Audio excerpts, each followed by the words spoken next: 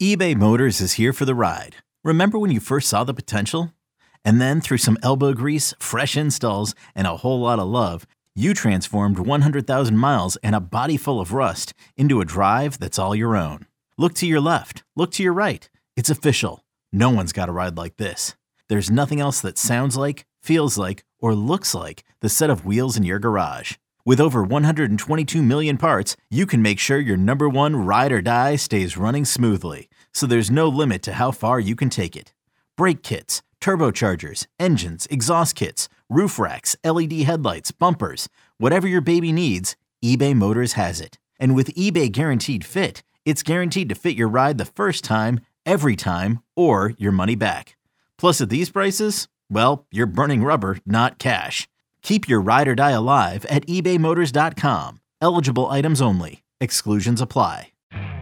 You could spend the weekend doing the same old whatever, or you could conquer the weekend in the all-new Hyundai Santa Fe. Visit HyundaiUSA.com for more details. Hyundai, there's joy in every journey. Kane in the pipe, and it's blocked! And it is going to be covered by the Saints for a touchdown! Eat your inside pass to everything Saints football. And the kick is good! We'll take you to places most fans never go. Will Lutz from 60! To practice, to the sideline, to the locker room. Following every twist, turn, and touchdown of the Saints season. That is going to be a touchdown! Taysom Hill! Taysom TD! Welcome to Inside Black and Gold. And that is going to be a touchdown again. And guess who? Mike Thomas. Now, here are your hosts, Steve Geller and Jeff Nowak. Oh, baby! We are Inside Black and Gold. Steve Geller along with Jeff Nowak. And it's Combine Week in Indianapolis. And we'll be sure to keep an eye on the prospects that the Saints will likely be most interested in. There's also an assignee that from the defensive line that the team's bringing back, and checking in on how those salary cap numbers are doing as free agency is also around the corner. Jeff, there always seems to be something lurking with this team, and it's just been a wild offseason, I think, already, considering there's that hunt for the quarterback. Still no more news on Derek Carr and him being courted, but so many other things that have been falling in place. We even heard from Jameis Winston, too. Yeah, so we're going to get into a lot of that. The Combine starts on Thursday, and you're going to have a lot going on, and we're going to get into that.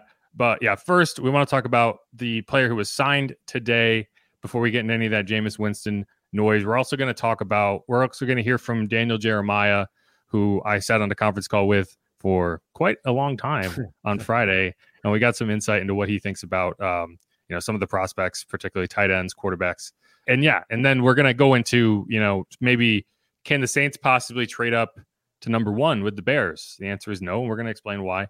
But first, yes, Tano Passanio is the first Saints player to really the first major name that we have heard. They signed Keith Kirkwood at wide receiver to a 1-year deal, just some depth at wide receiver. They signed Calvin Throckmorton, some depth at offensive line. But Tano, I think this deal is a little bit more than that, because you're looking at 2 years, $6 million. It was 2 years, $4.5 million when they brought him in prior to the 2021 season. And I think that's a contract you give someone that you expect to contribute. And so it's interesting to see that they brought him back this early, because you are going to have David Onyemata, Marcus Davenport, and Kentavious Street hitting free agency, and you have Ryan Nielsen up in Atlanta. So you have to wonder whether they're going to bring those guys back or whether they're going to be able to bring those guys back. So I'm interested to see how they deploy Tano, because I think he has been, I don't want to say underused, but I haven't been wowed by how they've deployed him to this point. Oh, just another one of those big, long, defensive ends that this team seems to stockpile. And, I think it's a good rotational piece to bring back. Obviously, you're hoping, I think everyone's hoping to see some kind of growth from Peyton Turner, obviously going into this year playing alongside a guy like Cam Jordan. But I see Tano more in that road. Obviously, a guy that gives you a few snaps here and there, not someone that's going to be hopefully a consistent producer or relied on to be a consistent producer because of your other guys always dealing with injuries. The other one obviously has been Marcus Davenport. But I think like what you're getting with Passanio. He's just a guy that you're going to get reliable snaps from and knows this defense already. But I don't think you want to lean on him for any starting snaps. Well, I mean, I think they're comfortable with that if they need it. And that's why, you bring a guy like that back. One thing that I think is telling with him is, so he was a Senior Bowl guy back in the 2018 season. He went to the Chiefs as a second round pick. And when I asked Mickey Loomis earlier this offseason, if not having a first round pick, which obviously they have one now, they didn't have that point. If not having a first round pick would impact how you scout some players in terms of, well, we're not going to have a shot at them. So, maybe we take a step back and focus on the players in the back half of the board. And he said, no, you're going to scout every player the same way you always would, because even if you can't draft a guy 4 years down the road, he might be a free agent. And if you know him well and you have a good grade on him, that might be a reason you bring him in. And I have a feeling that's the case with Tanoh, because he was a Senior Bowl guy. He was a guy I'm sure the Saints were high on. He kind of fits the profile at defensive end. And he's just a guy they're comfortable with. And, one of the reasons that Dennis Allen gave for Peyton Turner being a healthy scratch a couple times last season was there was a rotation and Tanoh was in it, and they wanted to get him out there on the field. And while that's not a great answer to that question, I do think that that's honesty in terms of they do feel comfortable with him out there and they are getting him at a bargain, and it makes sense to bring him back. All that said, you're looking at a room of Cam Jordan, Carl Granderson, Peyton Turner, and Tanoh Passanio, and I wouldn't say that defensive end lineup is particularly scary. So I think that is a position you have to consider this week if you're not bringing back a Marcus Davenport. And I know when you say that, people are going to groan of like, why would they bring him back? It's like, well, you need bodies at that position. It's a position that, while Cam Jordan might make it seem like you can be an Iron Man at that position, that's the exception. That's a position people get hurt at all the time. You need a rotation there. So I like bringing him back. He's a good team guy. He had 6 sacks, I think 42 tackles. You could do worse. So that's kind of the appetizer, I think, to the free agency. But I do think it kind of gives you an indicator of how this team's going to operate. I don't think they're going to be spending lavishly outside of the quarterback position. Yeah, I was going to say that quarterback money is definitely going to be eating up most of that. The dollar bills, y'all. Well, that's a good segue, because will it? It doesn't have to. If you bring in a Derek Carr, if you trade for a Lamar Jackson, then yes, it will. But if you go with the guy who's already under contract and in the building, then it won't. You just have to eat the $12.8 million that's on his contract. And while it feels unlikely, that's only if you don't believe the tone and the statement that he made at the HBCU Legacy Bowl this weekend, where he and actually Teron Armstead were honorary captains for the game. And he was up in the booth talking to Steve White and Charles Davis about his impending free agency. And Steve White asked Jameis about like, oh, what are your plans for free agency or something along those lines?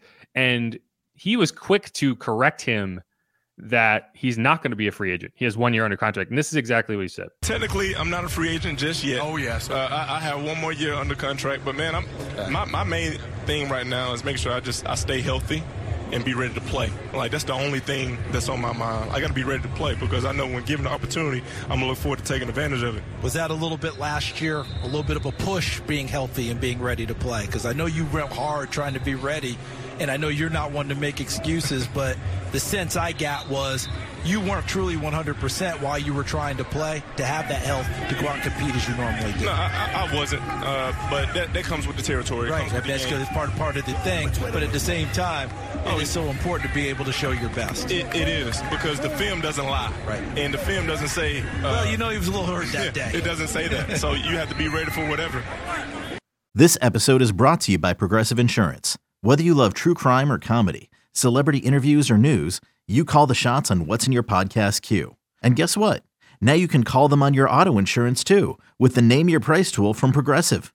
It works just the way it sounds. You tell Progressive how much you want to pay for car insurance, and they'll show you coverage options that fit your budget. Get your quote today at Progressive.com to join the over 28 million drivers who trust Progressive. Progressive Casualty Insurance Company and Affiliates.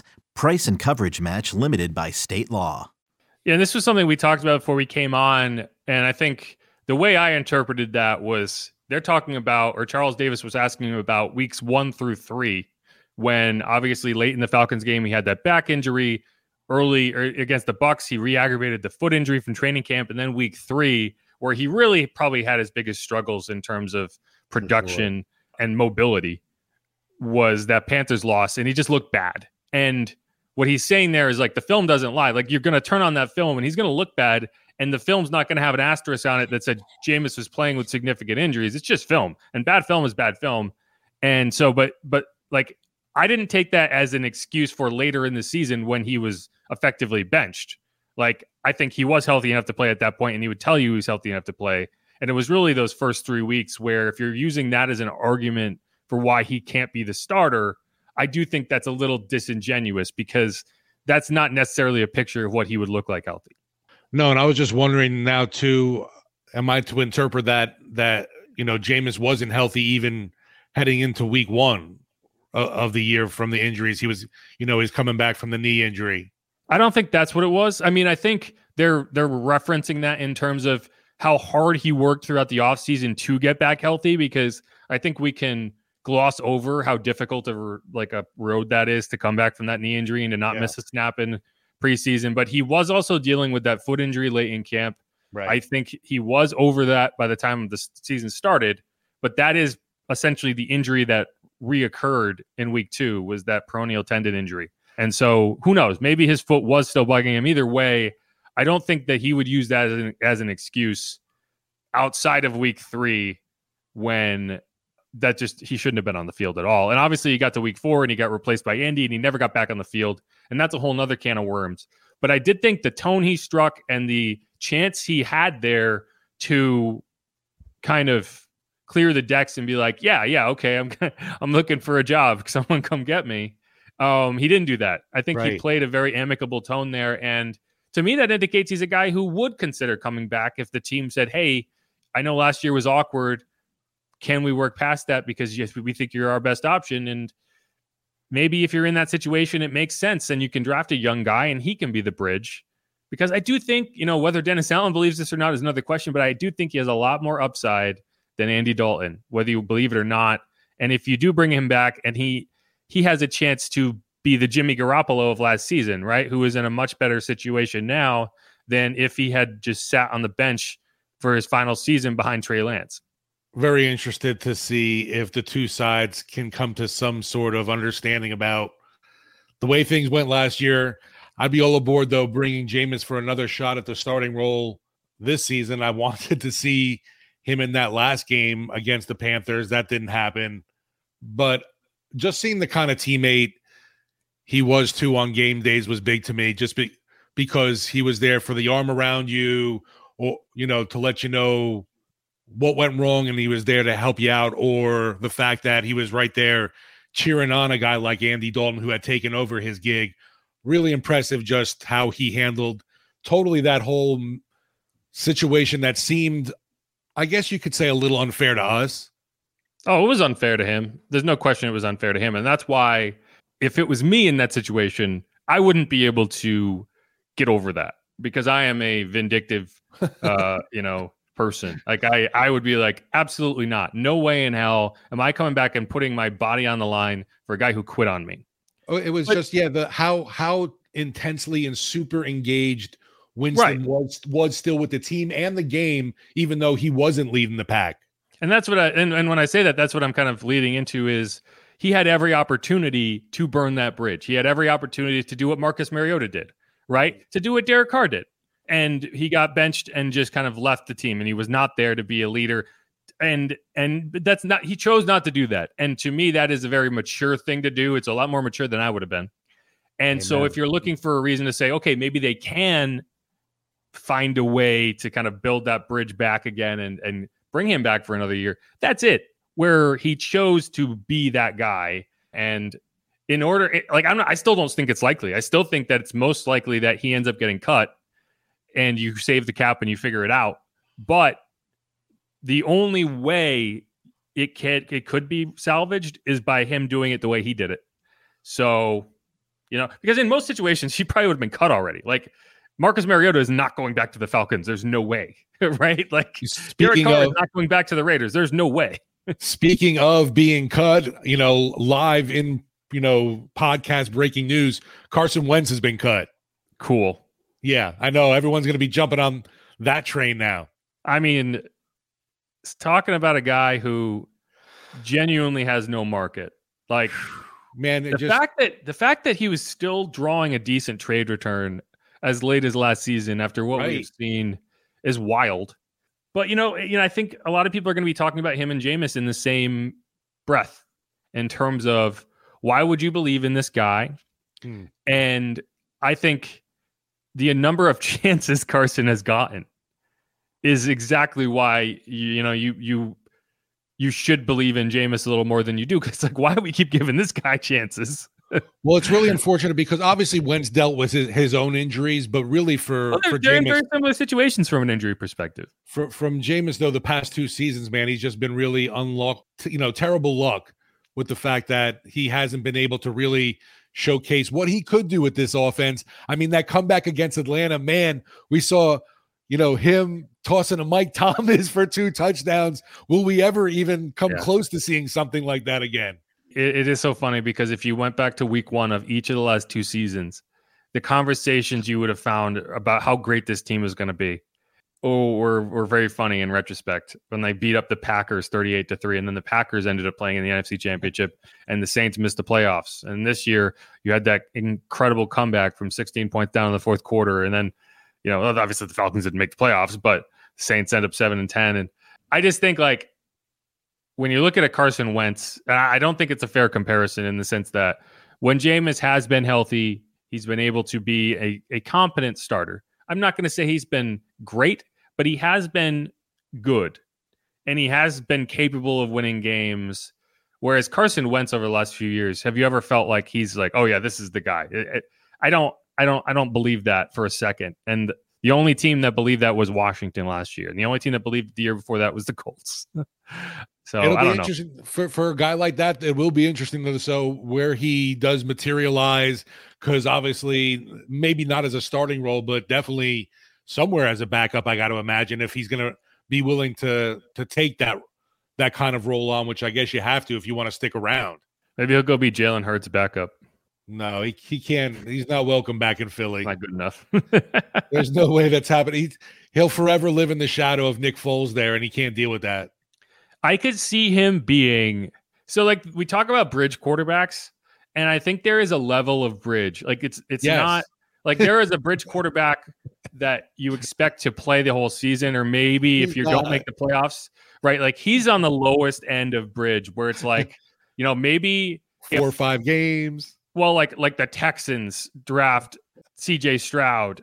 And right. He's not. They're like, you know what? We don't want to throw him in week 1 on this crappy roster that is not ready to win. We want to at least give him a couple weeks to acclimate to the NFL. And so we're gonna just use Carson Wentz as a sacrificial lamb, right? Yeah. That is a level of bridge that I think he is right now. Kind of like Kurt Warner was that for the Giants, number 1 overall pick. And it's like, that's where he was at that point in his career. And that's kind of crazy how that happened. And I'm not comparing Carson Wentz to Kurt Warner, but that's the level of bridge he's going to be. A guy that doesn't matter how good he plays, he's going to get benched unless you are unbeaten and he's a Pro Bowl caliber quarterback. He's going to get benched after 6 games. That's where he's at, in my opinion. Yeah. And you look at him and there's going to be him and the guy like Baker Mayfield. Where do you go there? I might actually take Baker over a damaged Wentz because of just not just physically, also mentally. I think Wentz is just toast in the game. Yeah. And I think that's going to be an interesting question to me is how high are the Saints on Baker Mayfield? Because I think Sean Payton had a very high opinion of Baker Mayfield when he was coming out. I don't know if that's necessarily true of the coaches that are still on the Saints.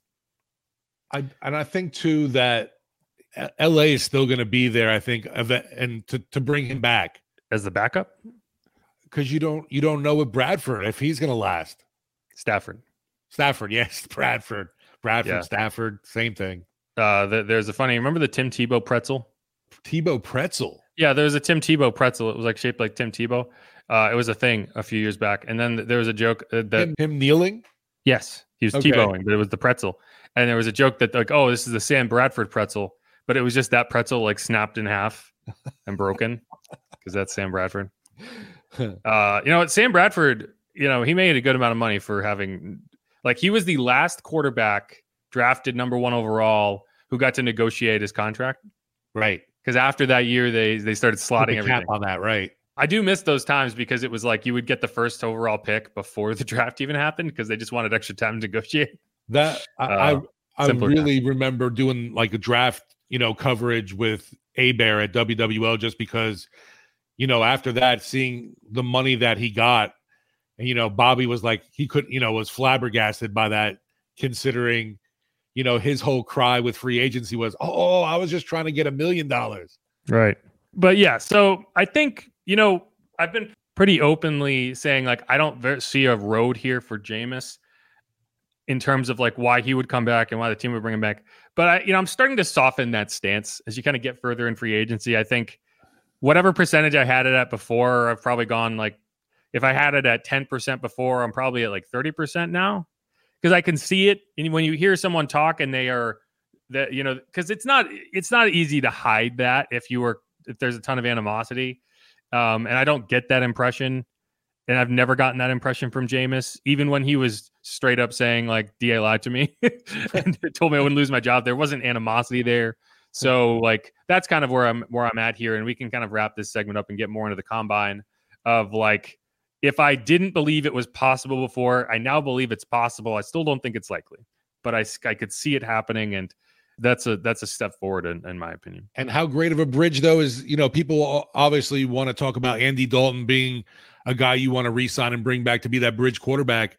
To me, Jameis Winston is just as good of a bridge because if you have one more year with him, it doesn't work out this time. We tried. It didn't for whatever reason, if it's injuries or that, he doesn't show that success on the field with his decision-making, whatever it is, then you have that other young, quote-unquote talent to turn to after that in next season.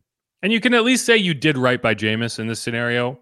And I think there's value in that as it pertains to like the next quarterback you're trying to bring in, because like that's kind of a sketchy situation, right? It's like, oh, guy gets hurt and he loses his job. It's like, oh, is that going to happen to me, right? Like if you're going to take a job, and even Derek Carr, right? Like if I get hurt, are you going to hand my job off to somebody else? Like that's not a good look. And so it would give them a chance to kind of correct that narrative for themselves. And in a season where you kind of feel like the upper ceiling is like win the NFC South and losing the first round of the playoffs, I don't think that's the worst consolation prize you could have of like clearing that perception of yourself. But that's all. That's all I got to say there. I think that pretty much covers it.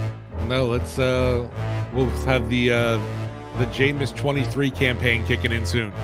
Jameis 1 of 1 will be thrilled. He gets to hang around for another year. Your favorite. Always has something to say. All right, let's wrap up that segment. And the numbers to prove it. Yes. He always has something to say and a quote tweet to send along with it. But all right, let's wrap up that segment. We're going to get more into Combine talk, the most exciting, boring event of all time. Stick around on Inside Black and Gold.